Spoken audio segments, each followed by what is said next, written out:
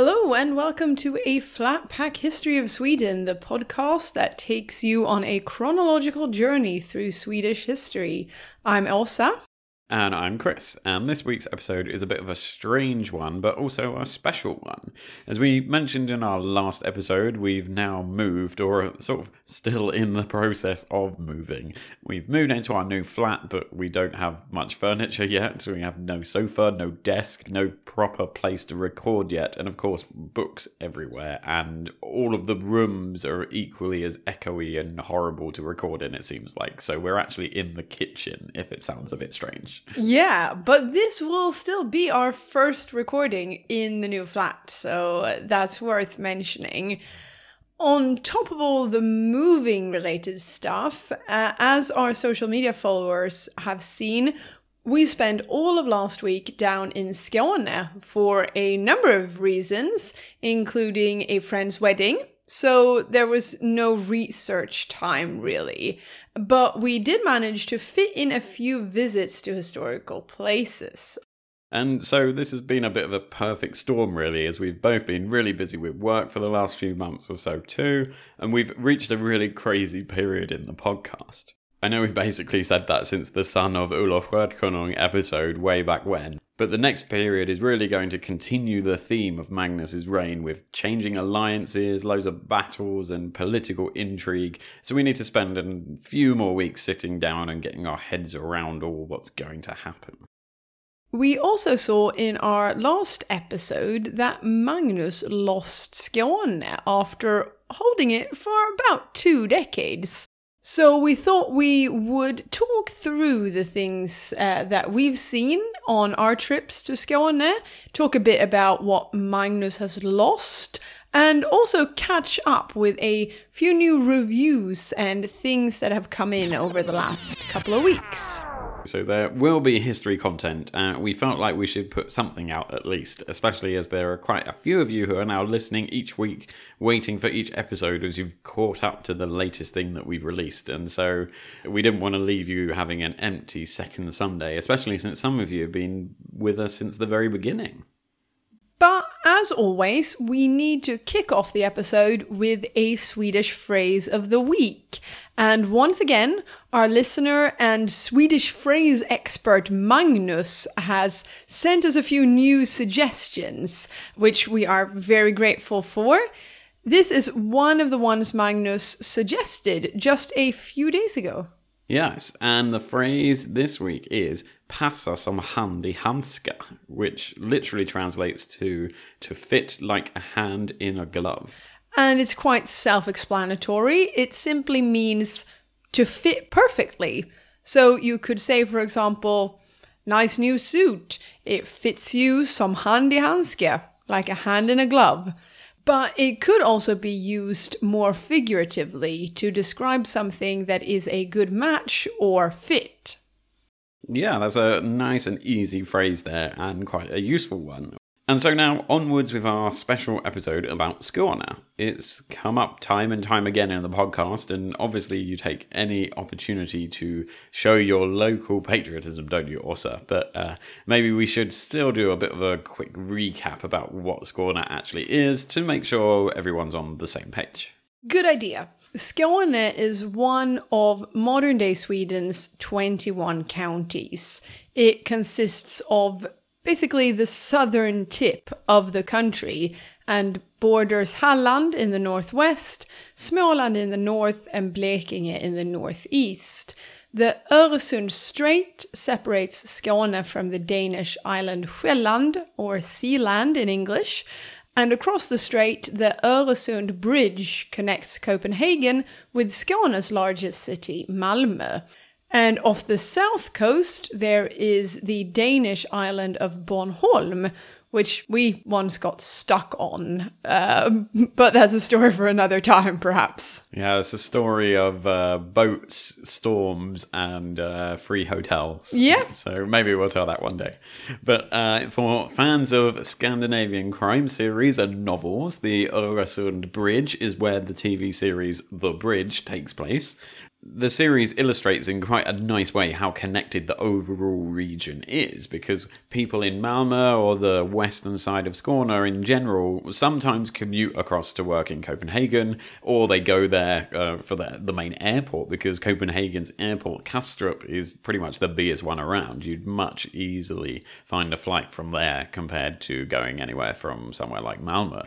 And people in Skåne want to go to Copenhagen if they want to go to a big city and find all the things that happen in a big city, just like what I did last week when I went to see the prog legend that is Neil Morse play a concert there, whilst also sat outside in a pub eating chips. Yeah, and there's always been that Danish-Skånsk connection, more than anything because of the geographical proximity, I suppose. But then also, Skåne was Danish for a large period of our history. A fun trivia fact to keep in mind as we journey through Swedish history, and one which we might have already mentioned, but Finland has been Swedish for a longer period of time in history than Skåne has. Yeah, that's an interesting fact to think about, and I'm pretty sure we mentioned it in the Welcome to Finland episode. But yeah, nowadays Skåne is catching up every year as we go forward, though. I don't know how far in the future we have to go before they catch up with each other. I think it's still a couple of hundred years before we catch up. Yeah, because Finland, I guess, is about 800 or so years, give or take. And so Skåne has only been for nearly 400 or so. So yeah, nearly double as long, actually, if you look at it that way. But heading back even longer than that, 1,000 years or so, that was when Skåne first became part of the Danish kingdom, when that kingdom was formed. And that was when the Viking Harald Bluetooth, he had great connectivity and the greatest Viking name ever. It was when he became the first ruler of an entity known as Denmark in the late 900s. And Skåne is a part of that journey. Skåne then stays Danish all the way up until when King Magnus buys it in the 1300s, which we've just seen. And whilst it doesn't become part of Sweden as such, it's ruled by a separate king who happens to be the Swedish king at the same time. And like we said, we've covered that recently. Slight spoilers for what's to come, but we won't tell you how, just that Skåne will go back to being Danish and remain an integral part of the Danish kingdom until 1658. At the Peace of Roskilde, which was one of the treaties in the Second Northern War, a war that's not to be confused with the Great Northern War, but Sweden was able to demand getting the Skåne counties from Denmark after King Carl Gustaf X had fought a successful war against Denmark in 1657. Huzzah. And the Skåne counties, by the way, is what they're usually called in Swedish. So they'll be called the Skåne landskapen in Swedish. And this is a phrase that comes up every now and then, but especially back in when you're looking back then in the 1600s and the 1300s and such. And in fact, I think we actually heard Thomas use that phrase in our Battle of Visby episode, as the direct translation from the Swedish. And it actually refers to not just Skåne, but the modern-day counties of Skåne, Blekinge, and Halland, along with the islands that surround them, like the Isle of Ven in Öresund. And this whole territory has a long history of being Danish together as one bit, and so the Skåne landscapes is often used when referring to the whole Danish territory east of the Öresund Strait. It's not, if you're not talking about just Skåne or just Halland, if you're talking about all three of them at once, then it's good to know that this is when people might use the phrase the Skåne landscapes.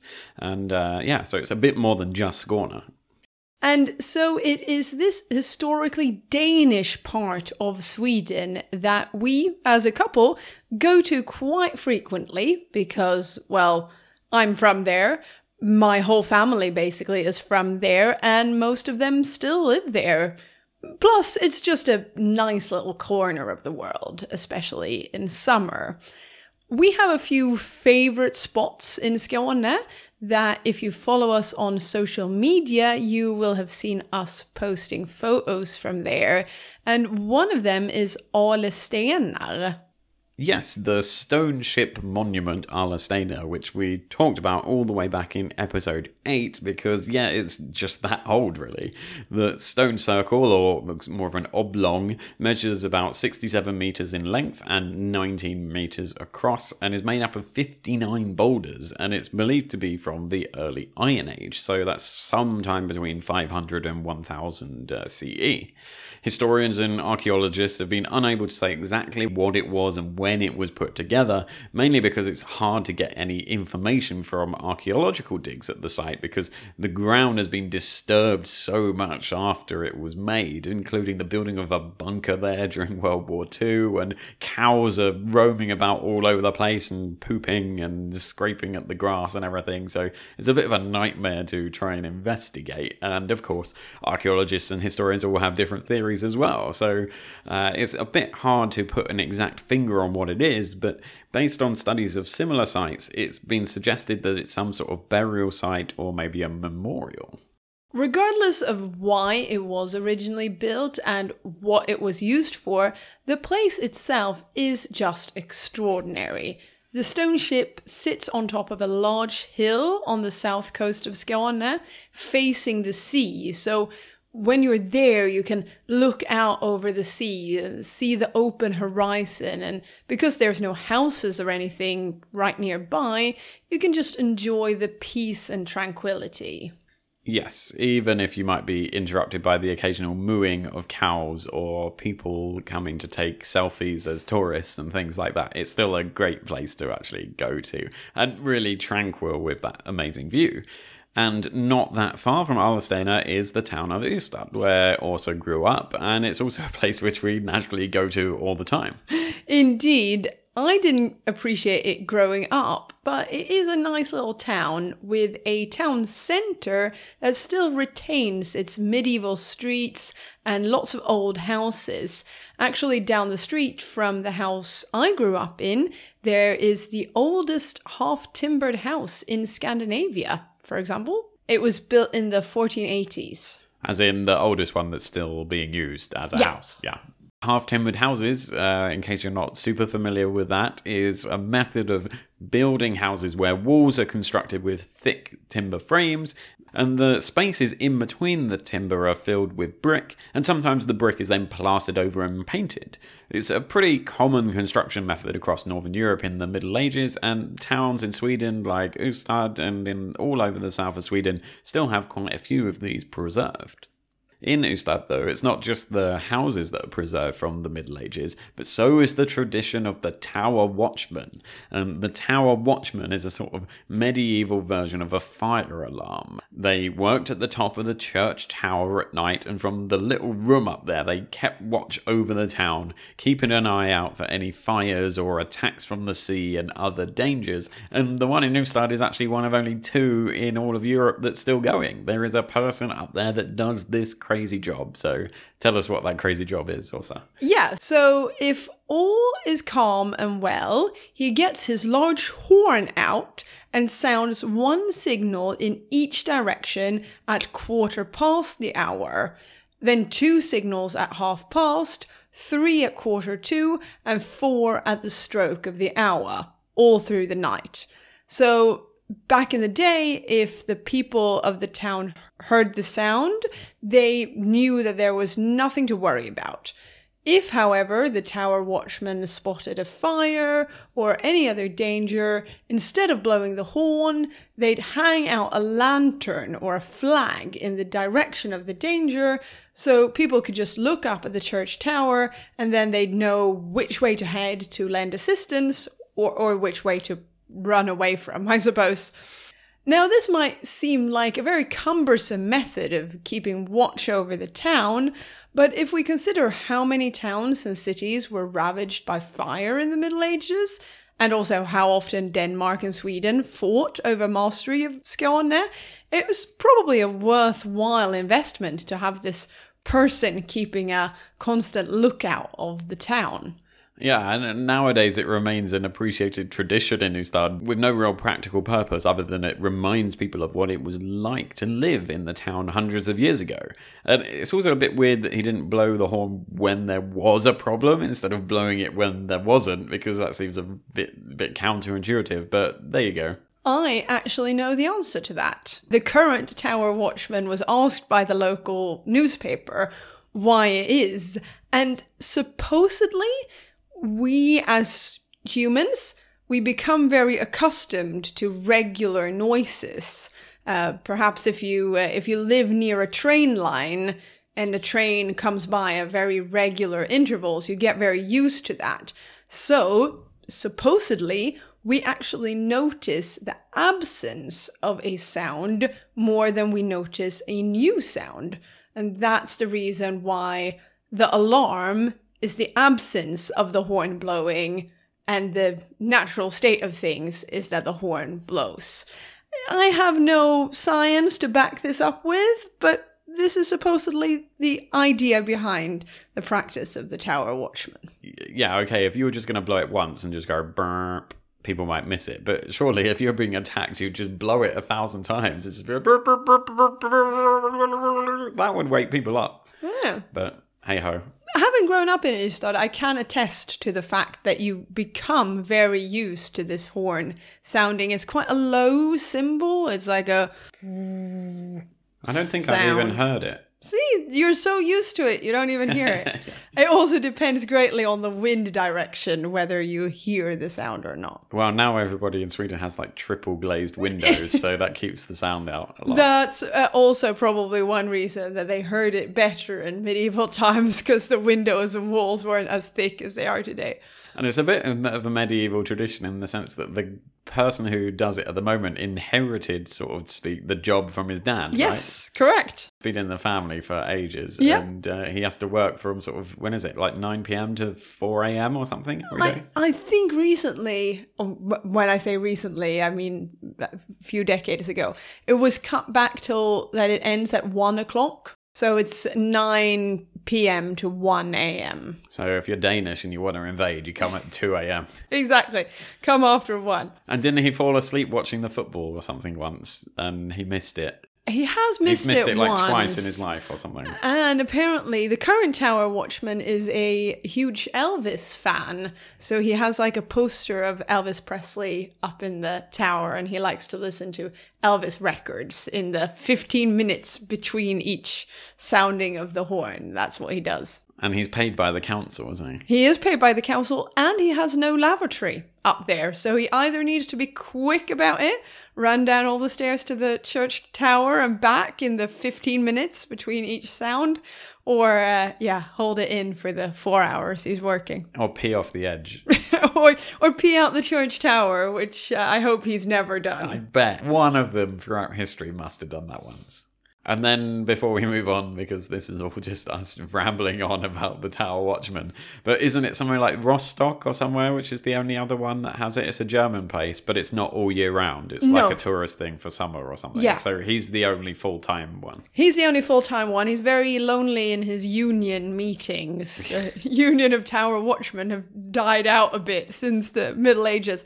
And yeah, I think it's a town in Germany that also has one, but yeah, not all year round. And the trumpet, the picture of like an image of him blowing the trumpet is the sort of town symbol of Ystad. So Correct. It's on like the newspaper and on the council website and everything, and all the shops have it in their windows and the post and stuff. So yeah, you see this trumpet man everywhere you go around Ystad.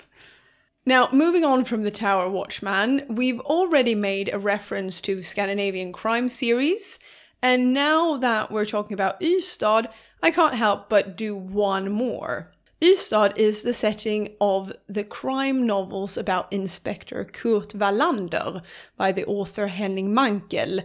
They've also been turned into films and series here in Sweden, and there's a BBC series from 2008 in English where the role of Inspector Wallander, or Wallander as they call him in English, is played by British actor Kenneth Branagh. And they're all filmed in Ystad. But you were in it. I was in it, indeed, with my mother. What did you do? I cried at a wedding. Oh, nice. I thought you were like shopping or something in this, walking down the street. No, we cried at a wedding. Because it was such a terrible wedding. We were extras at a scene that was like a wedding reception, and we were supposed to be shocked and sad. You were in a funeral as well on Netflix. Yeah. Where that young royals thing about the Swedish prince who becomes going to be the king because his older brother dies that came out a couple of years ago. I specialise in crying on film as an extra, apparently. And if you watch that, it's really funny because they filmed that during Corona. And so you're in this giant church, but there was only allowed to be sort of 10 extras there. So they've actually copied and pasted all the audience members filling up the whole church. So if you look for Åsa's bright blonde hair and the black hat in this funeral scene, I think in the first episode of this Young Royals Netflix thing, you can see she's actually in it about 15 times. Yeah, because we were green screened in to make it look like there were more people. So yeah, go to find on Netflix, I think it's called The Young Royals in English. It was a good series. Yeah, it was all right. Enough about Åsa's stardom. It's time to move along the coast a bit and go to the town of Simrishamn. And Simrishamn sits on the southeastern tip of Skåne, and it was once a bustling fishing port where fishermen landed herring after they'd been out into the Baltic Sea. But it isn't really known for its fishing anymore. No, but fishing and trading in herring was an important part of Skåne's economy in the Middle Ages, and whilst we've moved on to diversify both our economy and our cuisine since, you can still find some nice fried herring served with mashed potato if you go to the harbour in Simrishamn. And if you're like me, a sensible person who doesn't eat the slightly odd fish that the Swedes seem to believe you can cook and serve in an unlimited number of ways at any given occasion, you can always eat something else when you're there, like the burger I had when we were there last week. True, but still, try the herring. It's good. Sure. When we were there, as you can see on our recent social media, we saw a really nice old church, or we saw the church in Simrishamn. The Church of St. Nicholas was first mentioned in writing in 1161. At the time, it was probably just a small fisherman's chapel, according to the Church of Sweden's website and archaeological work being done there. The nave was completed in the 13th century, and the arches were built in the 15th century. At the end of the Middle Ages, a few other building projects were finished there. We saw a cool plaque there too, commemorating the vicar of the Simrishamn congregation from the time when Skåne became Swedish again in the 1650s. He had the honour of being the last Danish vicar and the first Swedish one after the changeover. He stayed in his job and actually had another 20 or 30 years, because I think it was 1588 or something, the plaque said he died, or stopped doing his job. Always something to go down in history as the last Danish and the first Swedish vicar. Now, between Ystad and Simrishamn, or in fact all along the coast of Skåne, there is a very physical reminder of the region's precarious location historically, and one that I know you find very interesting, Chris. Tell us about the Per Albin Hansson line. Well, we mentioned this in our other special episode about Sweden during World War II, because the Per Albin Hansson line is named after Sweden's Prime Minister, who was in office from 1932 to 1946, and it's a 500-kilometre long line of fortifications built all along the South Swedish coast, beginning in Ystad on the border of Skåne and Halland, and running all along the coast of Skåne and a bit into the coast of Blekinge.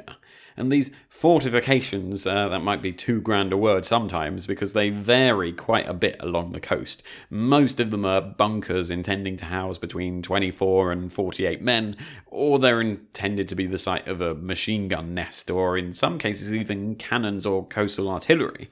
The distance between all of these individual bunkers and fortifications also varies depending on the geography of the site and the terrain, but the general idea is that no fortification is so far away that you can't run there pretty quickly from the neighbouring one.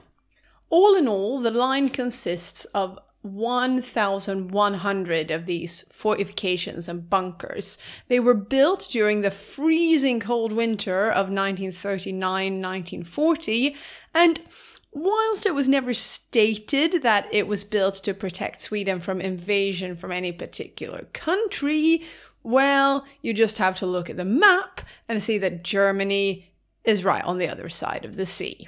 And they were busy invading a lot of other countries at the same time. So They got up to some invading in the late 30s, early 40s, I suppose.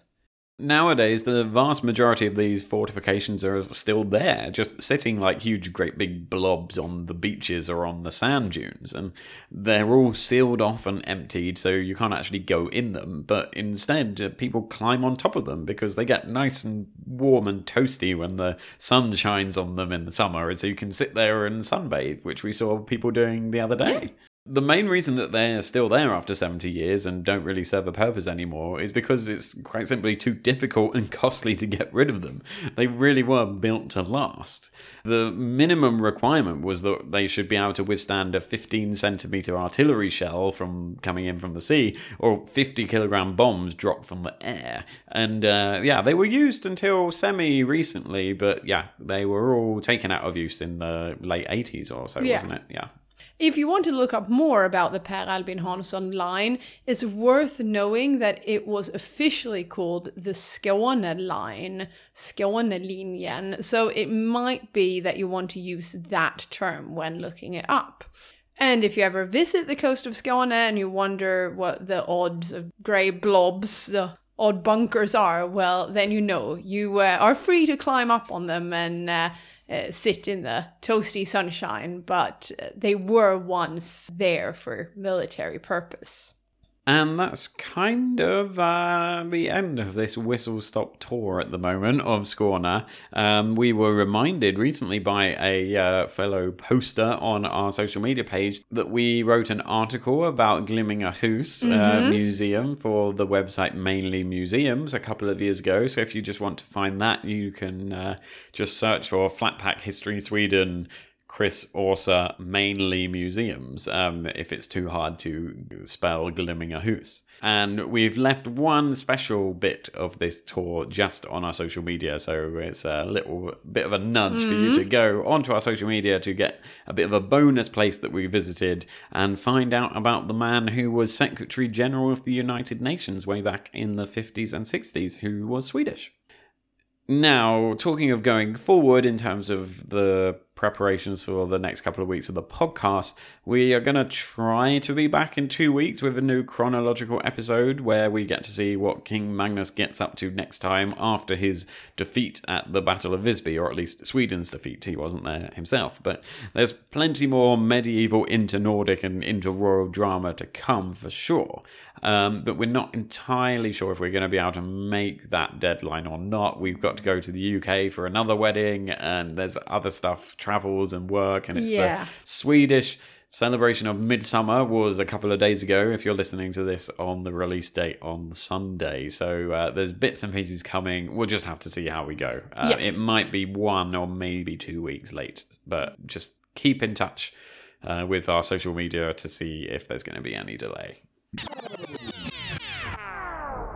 Hello everyone, it's Chris here doing the editing, and I'm just going to pop in a comment here to say that we will definitely have to take a release week off because of all this drama and the travelling and stuff. We're basically not going to be at home for the next couple of weeks, so we're going to just skip a release in 2 weeks' time. So that means that the episode that was due to come out on the 10th of July will just be pushed back to the 24th of July. And hopefully from then on, we will be back on track. Although we are away for the first 2 weeks of August as well. But hopefully we should be able to get 2 episodes done in that time. So that the 24th of July will be the next episode. And then we'll stick to 2 weeks going forward. So don't panic when there's nothing out on the 10th of July. We'll be back just 2 weeks after that.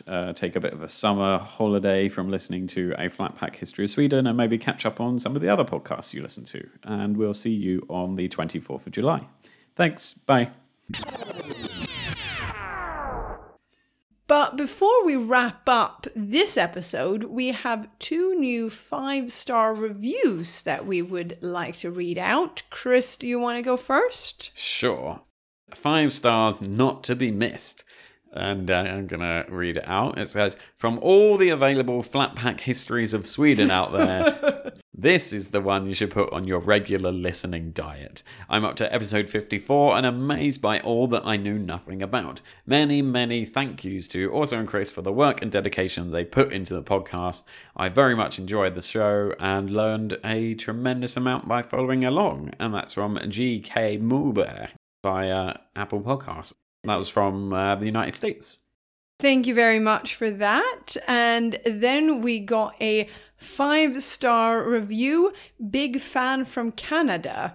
Wrote you guys on Facebook, but it's time for my 5 stars. Big fan from Ontario, Canada.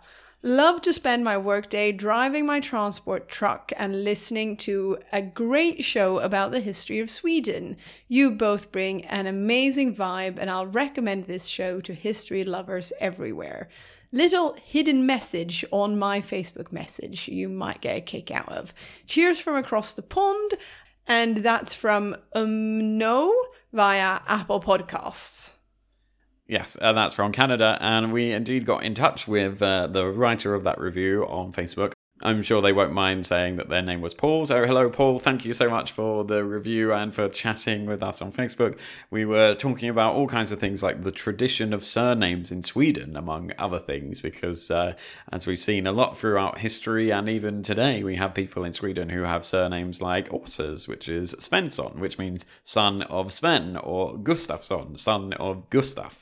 This tradition goes back to way back when, and also knows that in her family, the surname Svensson comes from her great-grandfather's grandfather being called Sven as a first name, and his son became Svensson. And since then, it's been the family name. So that Sven was the last person to pass on his first name as a surname, so to speak. And that would have been sometime in the mid-1800s. And that's around the sort of time in general that people in Sweden stopped doing that. But of course, in places like Iceland, it's still very much the tradition today to have the surname coming from your parents' name. Yeah, exactly. But I'm not. I should have been Thomasdotter if that continued on. But instead I get to be Svensson. So thank you very much for those reviews. In general, we've had lots of lovely messages and comments on social media lately, and we just want to thank all of you who've written and let us know how much you like the podcast, and let us know what your connection to Sweden is, if you have any. It's really lovely to hear from you listeners, so thank you for taking the time to do that. Yes, and the same goes to all the other podcasters who get in touch every now and then, including one recently, which it's tough being a podcaster because you have, I don't know, that makes it sound like it's one of the hardest things. Oh yeah, it's so hard. We get to read lots of interesting stuff about history and then record it and stay in touch with lovely people around the world. Yeah, but what we were meaning was that the toughest bit is not having too much time to listen to other podcasts. So and someone got in touch. It was the History of Sakartvelo, or Georgia, the country of Georgia, who just started listening to our podcast and got in touch. So shout out to them if they've caught up with us. And I was just thinking, this very morning we have given a shout out by something called the Bear Archives, as in the BE archives, because it's about bears. And they're reviewing and recommending 3 different audio dramas, 3 plays, and 3 history podcasts each week. And they've said they've spent the last 6 or 7 years listening to podcasts, and apparently they listen to over 800 podcasts, which is a ridiculous amount of podcasts. We were honoured to be chosen as one of the first 3 podcast recommendations from the Bear Archives, and we'll just read it out because it's great. And it says, a flat pack history of Sweden. We might all think we know about Sweden and Vikings, but in reality it's a place of so much more. Flat pack history of Sweden starts early, Stone Age early, and presses forward, showing the listener every aspect of life as it developed in Sweden, how Sweden interacted with the world, and how the culture we know, or we think we know today, developed. I'm only about 7 episodes into the podcast so far, but I'm blown away by how engaging and interactive it feels. It feels informal, conversational, but still full of information and knowledge that I didn't have before. And so that's amazing. Yeah. Thank you so much for that brilliant review. And to show you how great and how honoured we were shared with the Ancient World podcast and Roman Emperors Totalis Rankium, which is probably my favourite podcast. It's a huge honour, because let me tell you, I go to bed with Rob and Jamie almost every night. Yeah. Not literally, metaphorically. They're on in the room, because Chris listens to them when he goes to sleep, and since we share a bed, that means that I listen to them, and I think I've subconsciously gathered so much information about Roman emperors through falling asleep to the amazing podcast that is Totalis Rankium. And we both listen to the president's podcast that they do too. Oh yeah, I'm awake for that one, because I'm more interested in American presidents than I am in. I find ancient history a bit difficult sometimes to wrap my head around. So it was a real honor to be on that list from Bearchives. But with that being said, thank you so much for listening to us. We hope we'll be back before too long with a regular episode, but keep checking our social media where we'll post about any delays or anything that might be going on because of our move and our travels this summer. Yes, do stay in touch, and thank you for listening. Hej då! Goodbye.